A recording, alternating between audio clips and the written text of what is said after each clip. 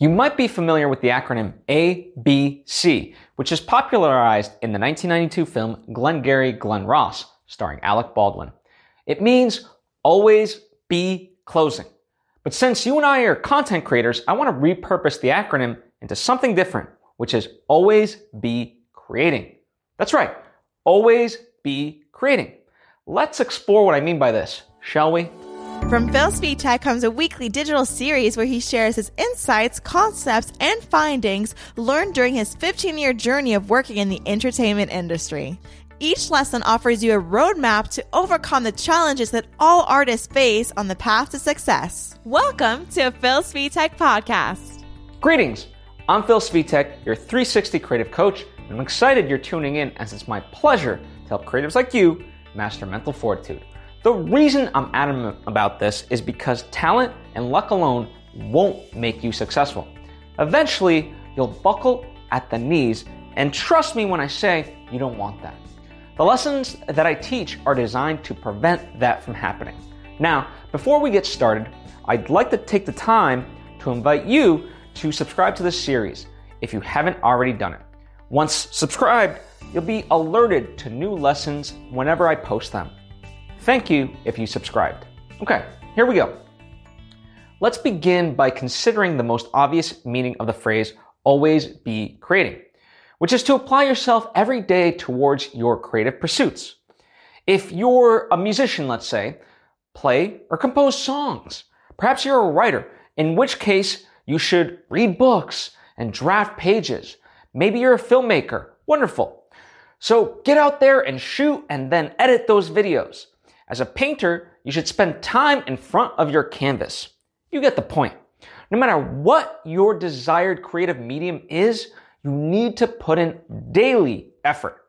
By not doing so, you won't grow and you won't achieve the results you're going for. Again, this is the most obvious meaning of the phrase, and yet so many creatives I know have so many excuses as to why they're not going after their passions.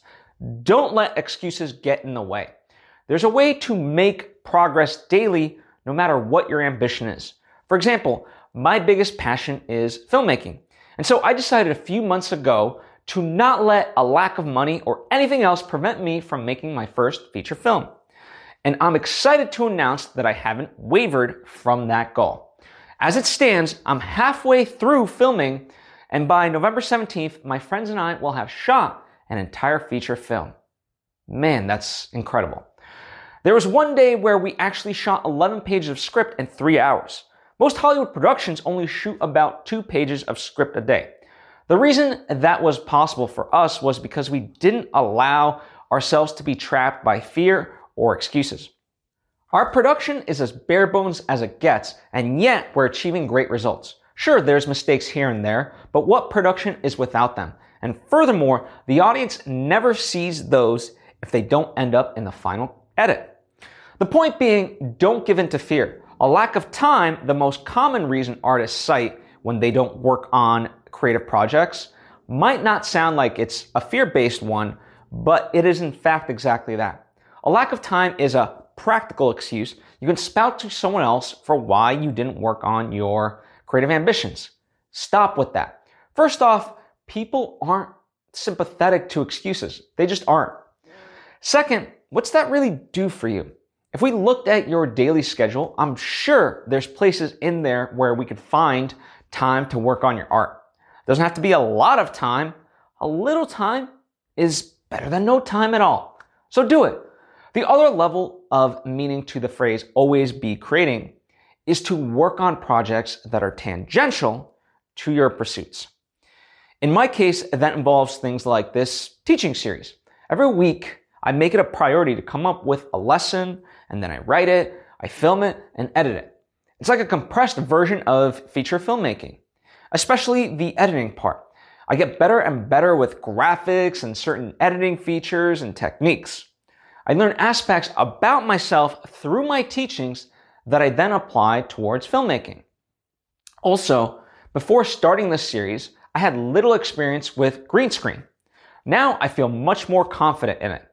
And because I published this as an audio podcast, I've developed audio production skills as well as post-production methods that I didn't know beforehand and can apply to my feature films. It's been a wonderful learning experience.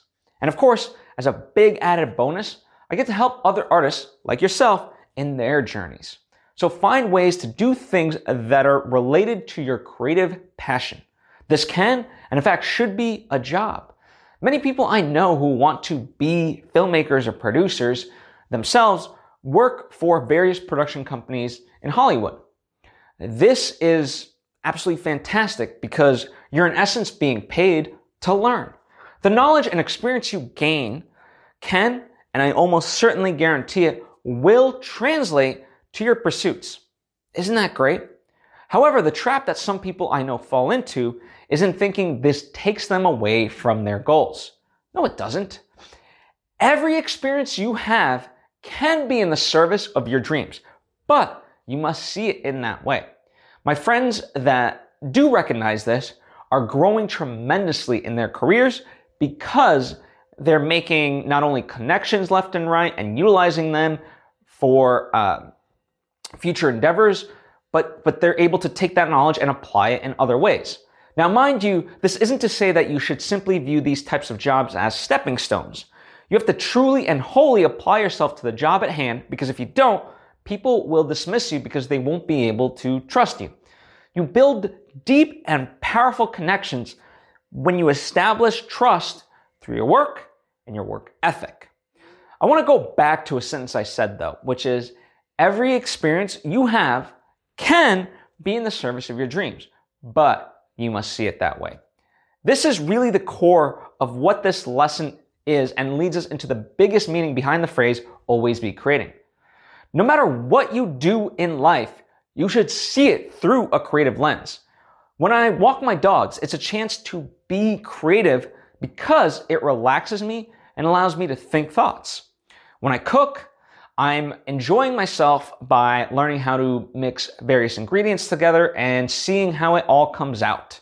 The more you view the world from this perspective, the happier you'll be and the more you'll be able to take that skill set, because it is a skill set that you're developing when you do these things. You can apply that towards your art. When I talk about people making excuses and not going after their creative passions, I say it's because of fear. Part of what builds this fear in people is they're too distanced mentally from creativity. The more you exercise creativity in daily and seemingly mundane life, the more you'll unlock yourself. I've experienced this firsthand. And by the way, thanks to Lauren LaGrasso, one of my friends, for pointing this out to me. And sometimes when I work on my creative projects now, I feel like I'm doing it wrong because it's so effortless.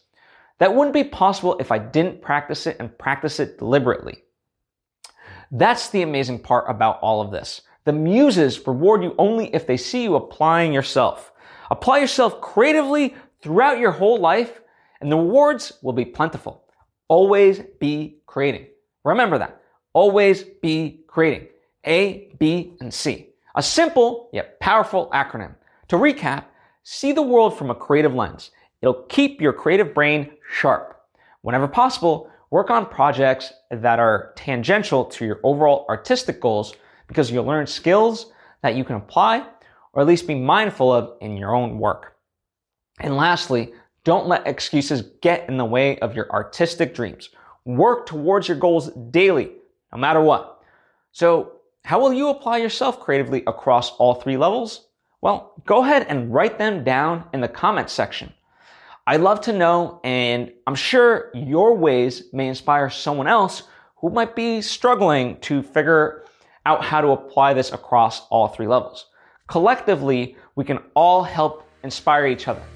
And with that, that's it for this lesson. However, please feel free to click over to any of the numerous lessons that I've created just for you.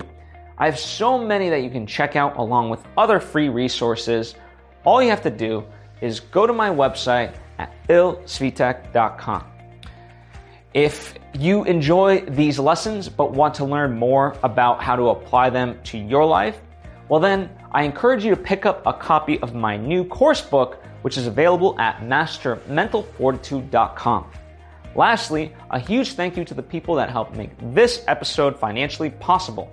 If you too would like to support this show, You can either head on over to my Patreon page or sport some of my merch from my store. The links are provided for you down below. Or you can simply just tell a friend about the show and we can build a community of like-minded creatives. Doesn't that sound wonderful? It does to me. Anyway, thanks for taking the time to tune in. Your time is precious, and so I respect that. I'm at Bill Svitek on social media, and I'll see you next time.